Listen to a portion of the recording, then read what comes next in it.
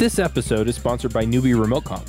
Newbie RemoteConf is a 2-day completely virtual conference hosted by none other than Charles Max Wood. If travel expenses are an issue or you just can't afford to be away from home for 2 days, then join us. It's virtual. This conference is focused on people who are new to programming who want to learn what the pros know, or just get a leg up in getting a job and getting into the programming community. We'll have speakers from all over the programming community to help you stay current, and a Slack room where you can connect with speakers and other attendees in real time. We'll also have a live roundtable video chat for attendees and speakers, plus we'll provide the talk recordings to you within days of the conference. Early bird tickets are available for $150 until May 12th, and the call for proposals is open until April 28th. So come join us at newbieremoteconf.com. Hey everybody, and welcome to another My Angular story. This week we're talking to Keon Stephen, or is it Stefan? Stephen. Now, he joined the Adventures in Angular Slack, which I think I'm going to rename it because for me it's more of a users group. I'm trying to create kind of an online community, and I'm going to be doing more events and things like that on there where we get to have speakers come and talk to us so we can keep current and do like roundtable discussions over video, so it doesn't matter where you are. Anyway, he had an interesting profile that he posted there, and so I said, hey, come on the show and let's talk about who you are and what you do. So quite the intro, but Keon, do you want to say hi? Well, hi everyone, I'm Keon Stephen from Trinidad. I bet it's warm there. Yes, thankfully. It's always warm. Yep. Awesome. Well, you've done some interesting things with Angular, but I'm going to start a little bit earlier than that. The first question I usually ask people is, how did you get started programming? Well, actually, I had a different start than most people who have heard you interview. So in my case, I didn't start in high school. I didn't start way back when I was 10 or 11. I actually was studying to be an engineer, an electrical engineer, actually. And I started the university program and got through my first semester okay. And in the second semester, one of my courses was a programming course in C. Okay. And that's actually my first introduction to real programming, that course. And out of the 7 or 8 courses that I did in my degree, that was the only one that actually appealed to me in any shape or form. So I really enjoyed that one, and all the others were torture. And well, soon after that, I left the degree program because it just was not for me. And I spent about 2 or 3 years trying to figure out what I wanted to do next. Mm-hmm. And actually, my goal was actually to become an accountant of all things. But during that time, I was teaching high school physics, maths, advanced math, and chemistry.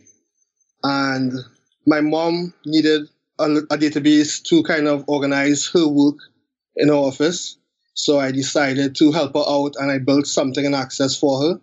And then the school that I was at was a small private school, and they needed something to track their students, the fees that the students are owing, what classes the students are registered for, etc. And so I built something to help manage that in Access as well. And that is what really started to scratch my itch in terms of getting into programming full-time. And from that experience, I started looking into what I want to do next in terms of further education. And I found a degree program that focused on information systems and computing, etc. And that's where I started on this particular career path. So I basically had to switch midway, but I think I found my love now, and I'm really enjoying programming now. That makes sense. And it's funny you said, well, this is different from a lot of the people you've interviewed, and they all kind of run together. I'm doing 3 interview shows, one on Ruby, one on Angular, one on JavaScript. And so the impression that I get is probably about half, maybe a little less than half of the people I interview are people like you that found programming when they were older. So I think people have this idea in their head that, a lot of people get into it as kids or teenagers in computing, and I'm just not convinced that that's necessarily the case. That's good, because we always need more programmers, so It's good that people could join later in life. Yep. And the other thing is that I've also opened things up so that people who listen to the shows can just connect with me for 15 minutes, and we just do a Skype call like this. And a lot of those people, too, are people who have made some kind of career transition. So they started out as an accountant or something, and, it's like, you know what? I figured out I wanted to do programming, or I figured out I didn't want to do accounting and, found my way into programming. So, yep. Anyway, yeah, so it's interesting. And yeah, that's another common thread I see in a lot of these is, you know what? I found programming, I kind of started to fiddle with it, and then I found that it really scratched an itch for me. I solved this problem that I had, and I was having fun and enjoying what I was doing at the same time. Definitely. That's the same thing. So from my experience doing those side projects, it's really what's made me start looking around to find something. Well, in our particular society, tertiary level education or university education is important. It's something that's emphasized when it comes to employers. So I knew I had to do a degree of some sort. And since engineering wasn't for me, this became my next pursuit. Yep. So how did you get from that to doing web development and JavaScript? Right. So I started my degree in 2004. And from there, I was still teaching while doing the degree. But then in the last year or so, I found a job. It was basically being a help desk person for a company. That company was selling payroll and HR software, and they needed somebody to man the help desk. So I started in that role and quickly switched from that role to doing training for that company, training users on how to use the software. And then the boss realized that I had an aptitude for programming, so he asked me to dabble a little bit and help him with an internal tool that he was building. And through that experience, I eventually switched a course and started doing programming work for that particular company. And it was a web application, so that was probably my first taste of, I guess, commercial programming or professional programming. Nice. And from there, I've basically been doing mostly web stuff from then on out. So how did you get into Angular? Right, so after my first job as a programmer, I hopped on a little bit, and a few years later, I ended up in another company. And in this company, my primary role was maintaining a large insurance application. But that insurance application was used for administering general insurance to internal customers. So it was an internal-only application. But the company was also interested in exploring the options of having an external portal, so to say, where their clients can actually directly interface with the company. Mm-hmm. And that's what made me investigate Angular, because we wanted to have something that was very user-friendly, very responsive, very interactive as a front end to that portal. And I started looking around as to what tools could be used for that purpose. And at that point in time, this was in 2014, I think, Angular really had the mindshare in terms of the JavaScript framework of the day, so to speak. So that's really where I started. So after that investigation, I built a quick prototype just to try it out. It was very quick. I did it over a weekend, actually, the initial prototype. And, well, of course, it's very easy to get started with AngularJS, right, the first version 1. And I used that prototype to basically convince everyone, okay, yes, this is the way we want to go. And that started the official project to build our client-side portal in AngularJS. And we did that over the course of about 6 months, myself being the primary developer. And I had a business analyst working with me who was doing the testing and the requirements gathering, etc. And we built something pretty functional, worked well, very responsive, very quick, and everybody was impressed. And that's really where I got started in Angular. Nice. And one of the things that you said here in your bio, I'm just going to put it right in front of me so I can kind of read through it here. But it sounds like you moved from Angular 1 to Angular 2 and you did a bunch of upgrade there. And I know that some people are still, I don't want to use the word stuck because Angular 1 was awesome. Yes, but some people are sitting here and they're seeing all of the great stuff coming out in Angular 2 and they're saying, okay, how do I get there? And so I'm curious, do you want to talk a little bit about your experience upgrading an Angular app to Angular, or AngularJS app, I guess is the proper term now, to Angular? Right. So from the time I started, once we got started with the project, you start hearing rumblings of this new version of Angular coming out. And just as we were wrapping up the end of our project in 2014, we had the big announcement in NG Europe, where they announced the death of Angular's controllers. And I think everybody can remember that whole drama-filled conference. R.I.P. Freak out. Exactly, you're right. And of course, it definitely got me alerted and aware of the fact that we may be facing a very large migration in the very near future. So that had me basically paying attention to the Angular community and paying attention especially to what was happening with Angular 2. Well, that's what it's called at the time, Angular 2 or Angular JS 2. I can't remember exactly. But pay attention to what's going on with that particular community as they started making their announcements and started releasing their alpha versions, etc. during the course of 2015. Mm-hmm. So I basically spent most of 2015 just basically paying attention to what was going on, looking at the demos that they had, looking at any articles that were going on with the framework, and just keeping my eyes close to what was going on so that I knew exactly what to expect, because I expected this very painful and hard rewrite of the entire thing, basically. Right. And that went on for the entirety of 2015. And then during that time, I would try small applications on myself, nothing major, nothing production worthy, but just trying out the various alphas just to make sure that I understand what's happening. And then in 2016, we had, I think, the beta, I believe, came out in early 2016. And that started me thinking, okay, we're coming close to the end, so to speak, right? I really need to start getting ready to do the migration. And thinking it would be a painful thing, because from all intents at that point in time, it just seemed to be you'd have an entire rewrite of the application in Angular 2. And honestly, using Angular 2 for the few pet projects I did have, it was very enjoyable and it was nice.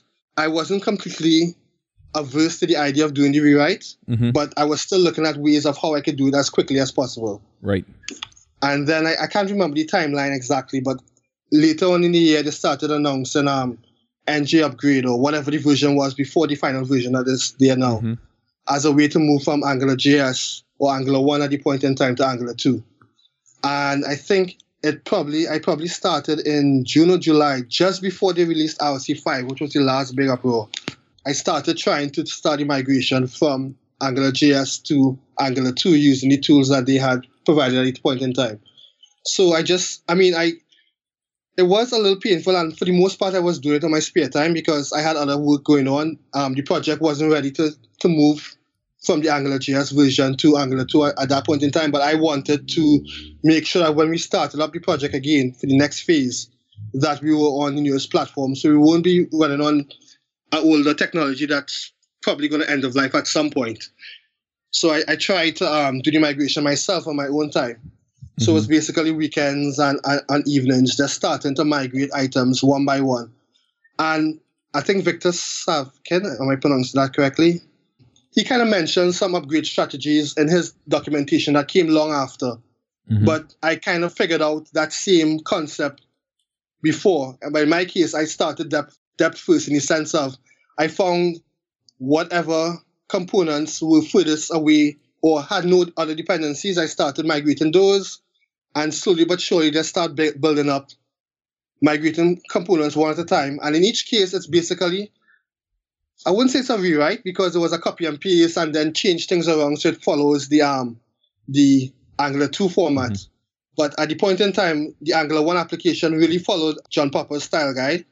So the mechanics of the upgrade of each directive really wasn't very painful. It was really a copy and paste and some mechanical replacement of this item with this and so forth. And we just gradually start replacing the individual pieces one by one until I was able to replace almost all of the components. And the services were very simple too as well. In most cases, it was again another copy and paste where you move from a function to a class and you add the decorators, etc. But to be quite frank, even with the previous version of the NG upgrade, it really was not that hard once you got started. It was just getting the setup started so you could do your first component to migrate from Angular 1 to Angular 2. That was the hardest part. After that, it was very mechanical, to be honest. Well, one thing I had to do, though, because my build system for the Angular 1 application was in Gulp.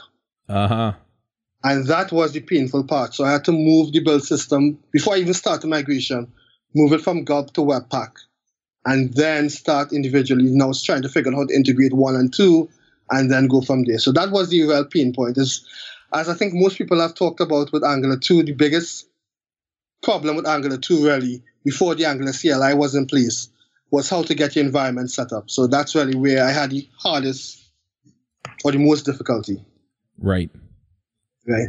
That's really interesting. And I think it's kind of telling too. I mean, a lot of people are a little bit worried about how this kind of an upgrade will go. And I think it really shows something about you, but also just about how people can prepare.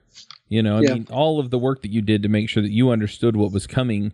And then you knew what steps to take. And, you know, Victor Savkin comes out later and says, here's how you upgrade an app. And that's more or less what you had come to, just because you had spent the time to sit down and figure that stuff out. And I think it's important too, for a lot of people out there, if you're struggling with this stuff, I mean, how many hours did you put in personally before you really knew what you were going to do?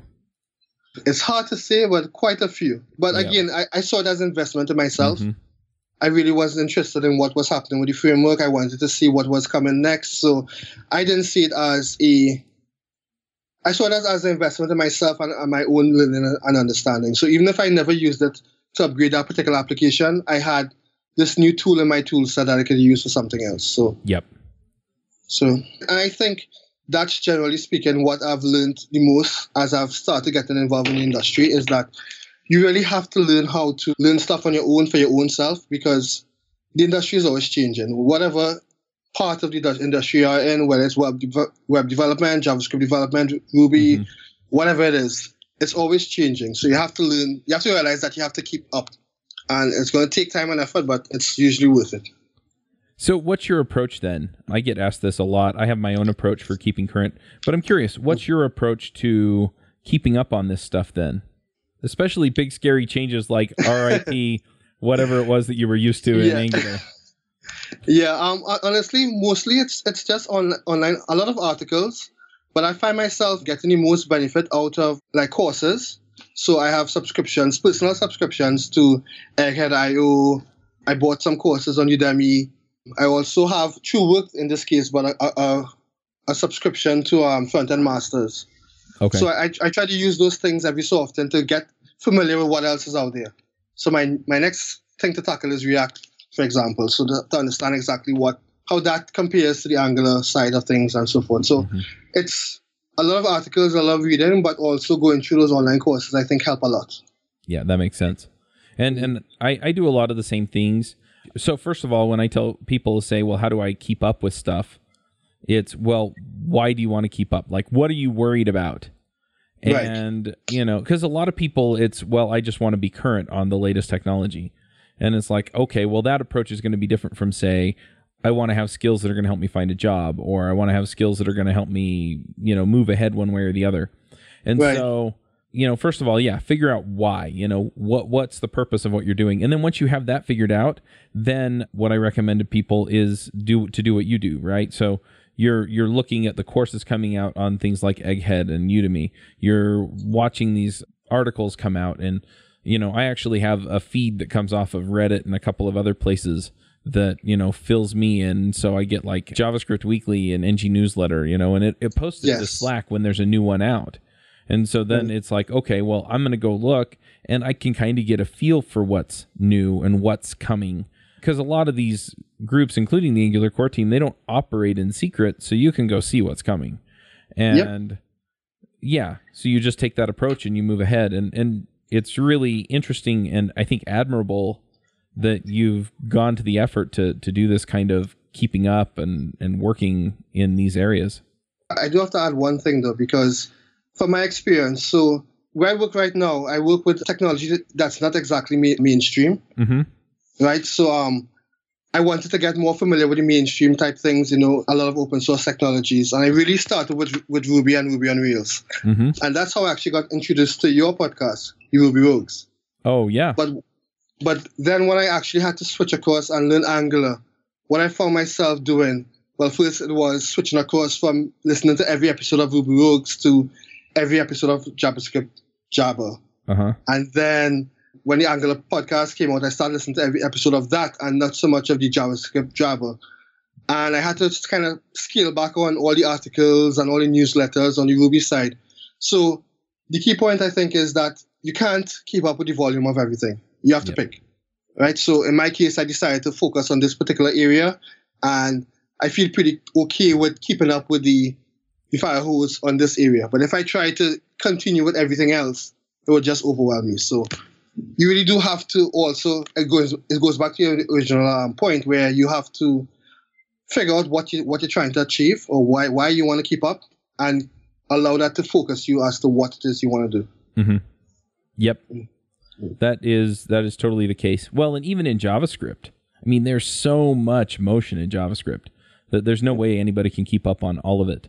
And we try and stay abreast of it. And, this will probably come out after those episodes, but like NPM and Node last week, as we record this, both released major version updates. And so, we're talking to the NPM team this afternoon, and we're talking to the Node team on Friday, or vice versa. But, and then we're releasing those episodes. But since we only release once a week, I mean, it's still, there's no way we can keep up. And so we're just trying to cover the things that are going to have the most impact for people. And, it's tricky. And, Angular, I think in some ways, since they've released Angular 4 especially, things have slowed down a little bit as far as like having news all the time. This is what's new. Yep. But even then, I mean, still there's so much stuff that people are now creating because it's stabilized. And how do you keep tabs on all of that stuff? I mean, it's crazy. So yeah, you have to really know what to care about, and that's how you stay current. Yep. So what are you working on these days? Okay, so actually my role has changed quite a bit since I did my Angular 1 to 2 migration. Mm-hmm. In fact, that's part of the reason why I had to do it on my own time, because I've since become the team lead of that programming team. So instead of being able to be day-to-day with my hands in code, I have to take a more high-level view of things, and I have a lot more project management type responsibilities and other types of responsibilities. So I don't get as involved in the day-to-day coding as I used to.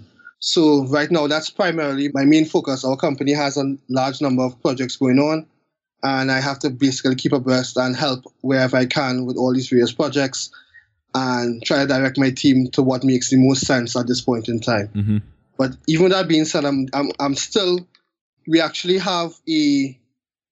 come to a point where we're trying to move to a new technology on our front-end stack. So we currently use Extend.js, EXT.js. I'm not sure exactly how they pronounce it, but the framework from Sencha from way back when. I had a contract that used EXT.js. Yes, right. So I will spare you my poor opinion of the framework. It worked, but it didn't work the way I wanted it to work. Exactly, right. So, and even more now, they have doubled down on their own tooling, and they've kind of set themselves apart from the rest of the JavaScript industry. Mm-hmm. So you can't leverage any of the open source tooling that's coming out with other things. They're all in their own sandbox. And right now, we primarily use Extend.js 3.4, which is the version from way back when. Mm-hmm. And I think they're now on version 6. And we want to migrate from 3.4 to something. But going to version 6 of EXT.js is basically doubling down on the same sort of things that you're mentioning. And it's very scary. So I'm trying to figure out if we can actually move our front-end dev work to Angular. Mm-hmm. But the problem I'm facing in that case is really the component toolbox. There isn't a nice one, or one that's comparable to the features that we get with EXT. Version 3. So that's where I'm basically spending a lot of my time trying to see what is out there, because once we have the tool, the components in place, the user interface components, the logic and stuff works much better in Angular than it does in Extend.js. But as much as I hate the rest of the framework, you have to give them credit. Their user interface tools do work very well from a user's point of view. So that's where I'm basically just keeping my eye on the Angular Material project. Keeping my eye on, there's another one that is pretty active too as well. I'm drawing a blank on it. What, Angular Bootstrap or something? Well, Angular Bootstrap is another one, but there's a third one. Why can't I remember this framework? But it's another open source one. They have an open source model where they release most of it as open source, and then they have themes for for a price, and I'm keeping my eye on them as well, just to see if they have the features that we need. Oh, okay. And once I get that user interface framework that I could use, then it's a matter of now that becoming our framework of choice for our future front-end development. So that's really where I'm kind of paying attention to things right now. Yeah, that makes sense. You're probably thinking of something then like Kendo UI or Syncfusion or Wijmo or something like that. Yeah, basically. It's one of those. Yeah, basically. It's one of those. Awesome. Well, I have one more question that I want to ask you, and this comes out of some interviews that I did. When this comes out, I will have finished and released my course on how to find a new job as a software developer. And I talked to somebody when I was interviewing people before the course, just so that I could understand, what people actually wanted or needed. And he was from Trinidad, and his issue was that I kept telling him, well, how involved are you in the community? And he was telling me that he didn't know, or he couldn't find much of a community there. And so I'm curious, what is the programming community or situation, as far as being able to connect with other programmers down there? And how do you get around that if it's not very large? That's the primary problem. It's not very large, right? Our island has 1.3 million people. So if you do the math, there were probably about 20,000 programmers at most. Right. On the island as a whole. So we don't have a lot of numbers to pick from. So I think one of the ways around that is the fact that the internet is a great equalizer, right? There's nothing stopping you from getting involved in communities that stretch across the entire globe. Mm-hmm. And that's really, I think, where the best approach in terms of getting involved in a community, because most communities, their place of communication is through the internet, right? Message groups or message boards or whatever the case is. So that would be my advice for anybody who's trying to get involved in the community. Now, in my case, I'm still having a hard time, but it was one of the key reasons as why I joined up for the Slack channel, to start getting involved and start getting to know people and, meet people, at least online, to start getting experience with other people and other members of the community. And I also try to start getting involved even in Stack Overflow. So this year, I really try to make an effort to start helping people on Stack Overflow, start to get to know people. It also tests your own knowledge, so it's beneficial to you, but it's also nice to help people in a different type of way. So even if you can't contribute to a project through code or through documentation, you could still help by helping people who are having problems. And I found that to be also some avenue in terms of getting some exposure to the community. Mm-hmm. But in terms of physically meeting up and stuff, I don't really see an easy way around the fact that we just don't have the numbers, honestly. Right. No, that makes sense. And yeah, I mean, what are you going to do other than go on the internet if there's not a large group of people that are getting together? And it's funny because I think a lot of people too think that here in the US that finding these groups is relatively easy. And if you live near a larger city, that's generally true. So here in Salt Lake City, there are a ton of groups. I mean, anything you could think of that's related to programming, you can probably find a group for it here. But, out where my brother-in-law is getting into robotics and stuff. He got a new job out there. And out where they live, which is where my in-laws live, and they're a little town of, maybe 20 or 30,000 people tops in the whole area. You can go up to the bigger town and, that's 50 or 1,000 or so people, right? In order to get into a bigger city, you have to drive an hour and a half, which just isn't really feasible to come up for a meetup group. And so there are a lot of rural areas, even in the U.S., that have this problem. And so I'm hoping that some of the things that are happening out there in the world of technology are going to help solve some of these problems. And I'm trying to do my part. I'm putting on the remote conferences and create the online group. But I think we need more of that. And I think more people ought to reach out and see if there's a way that they can create something that allows other people to connect and have that kind of experience. And if you do live in an area like I do where there are plenty of people, I mean, you can still get involved, and it still helps everybody else in the community that are trying to connect the same way you are. Definitely, and actually, it's one of those things that I'm glad that you're doing. I haven't attended one of your conferences yet, the remote comps, but I do like the idea, the concept of you may not have the finances or the time to spare to go to one of the major conferences, but at least you can get at least some of the experience. Through the remote comps. Yeah, and I'm actually doing something different now on the Angular remote conf. I haven't completely got everything set up, but I have decided to make it free. Okay, great. So it's free. If you want the recordings after the conference, then you pay for that kind of access, and there's going to be some other perks to that. But yeah, if you want to come and attend the talks and be in the chat room for the talk while the talk's going, that's free. Okay, that's great. So head over to angulardevsummit.com. Not you, Keon, because it's not set up yet. But angulardevsummit.com and angularremoteconf.com will probably redirect there. I know some people are probably going to listen to this and say, hey, wait a minute, I already bought a ticket to that. Don't worry, you can either get a refund if you want it, or if you just want the level of access you get by paying I think it's $97 before the conference, and then it'll go up during the conference. Okay. But if you want a refund or partial refund, just let me know. But yeah, it's again, this is something that I'm hoping we can connect more people around the world. And I think there are just some really terrific folks out there like you that don't have the opportunity to really rub shoulders with people like the Angular core team or other Angular developers and really see what they're doing. Even though it's not in person, it's still something, and you can still get some of that interaction. Yep, great. All right, well, the last part of this is picks. Have you ever felt like you're falling behind, or that the programming world is moving so fast that it's impossible to keep up? Then there's the issue of knowing where to go to make sure you're up to date. My answer is to join a community dedicated to discussing the latest in Angular. I mean, wouldn't it be nice if you got Adventures in Angular all day? Well, you can, kind of. We've set up a Slack team for Adventures in Angular that you can join. And that means you can connect with our listeners and guests on a platform you're most likely already using. Plus, we've set up a Keeping Current channel that pulls stories from across the web to help you know what people are talking about.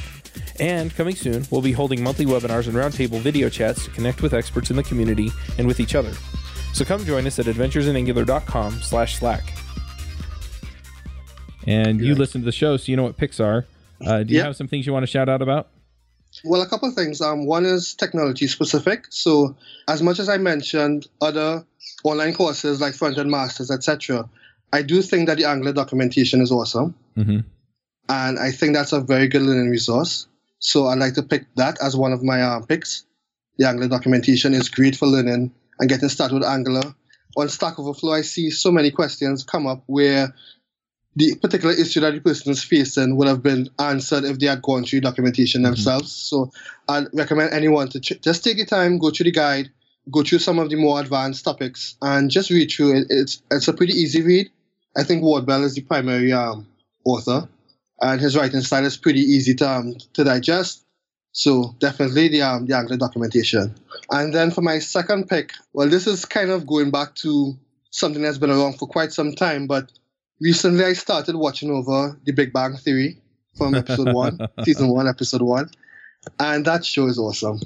It really is. I mean, I know everyone talks about it, but it's awesome. So I just picked Big Bang Theory. It's just fun. Yeah, that's a great show. We canceled our cable, so I haven't seen the last, 2 or 3 seasons. Okay. But funny show. I remember watching it one time, and a friend of mine complained that programmers love the show, but it's making fun of programmers. And I was sitting there and I thought about it for a minute, and then I realized that guy really, really reminded me of Sheldon. And so I was sitting there going, yeah, I can see where you come from with that. Yep. And actually that brings me to my third pick, which is for the same reason. Silicon Valley from HBO. Uh-huh. That is also another great show. Again, making fun of programmers, making fun of the Silicon Valley culture. But again, if you're a tech nerd or a tech geek, you'll have a lot of fun with that show. Unless you're very sensitive, I guess. I haven't seen it, so I'll take your word for that one. But I've heard a few people talk about it, so I may just have to go check it out. Definitely worth it. All right. Well, I'm going to go ahead and pick a few picks here. One show that I've started watching lately, and people are going to be like, You've never watched it, and it's been off the air for I think like 20 years now. But Seinfeld was a funny show. But yeah, I was talking to some of my neighbors. I also realized that the first episode came out in 1989, I think. And I was 9 years old, so maybe that's why I didn't quite get into it. And I watched the first couple of episodes, and the writing is okay, but I'm pretty aware that the writing gets much, much better.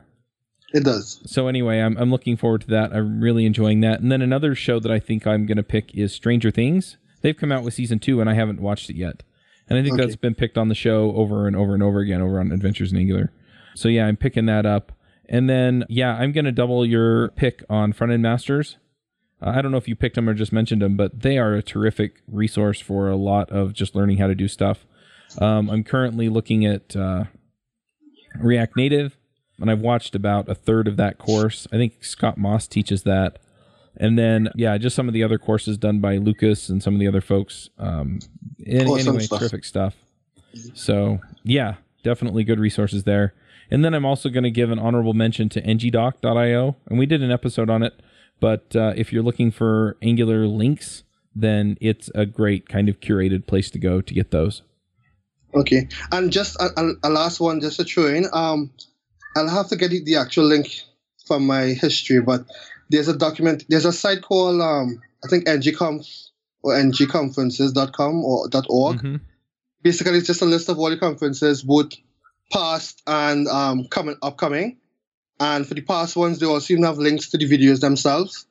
So it might be a nice resource for anyone who wants to go back and look at some of those older conferences and see the talks. You can actually get to those talks very quickly through that particular website. So I'll see if I can get the link and send it to you. Awesome. I think it's .org. Yeah, ngconferences.org. And so, yeah, Angular Cruise, Angular Mix. Awesome, good stuff. Well, I'll have to get mine on there. Okay. All righty. Well, if people want to see what you're working on these days or, connect with you in some way, are you on Twitter or GitHub, or what's the best way to go? Do you have a blog? Actually, not really. I am on GitHub, Snorkpete as my username. I'm also very, at least not right now, but I tend to be a bit active on Stack Overflow as Snorkpete as well. Mm-hmm. So, but in terms of Twitter, I don't really use Twitter at all, actually. I still don't get it. All right. Well, there you go. Get on Stack Overflow and ask Leon a question. Great. All right. Well, we'll wrap this one up. Thank you again for coming. Thanks for having me. All right. We will have another story for you all next week. Bandwidth for this segment is provided by CacheFly, the world's fastest CDN. Deliver your content fast with CacheFly. Visit CACHEFLY.com to learn more.